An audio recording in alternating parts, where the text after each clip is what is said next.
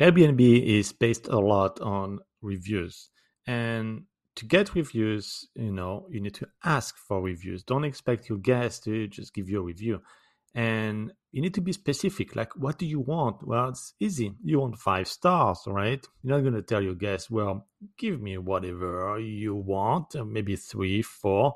You want 5 stars. So be specific. When on an automated message you send to your guests right after checkout, tell them that if they have feedback, they can send it to you. Fantastic, because you want to give the best experience.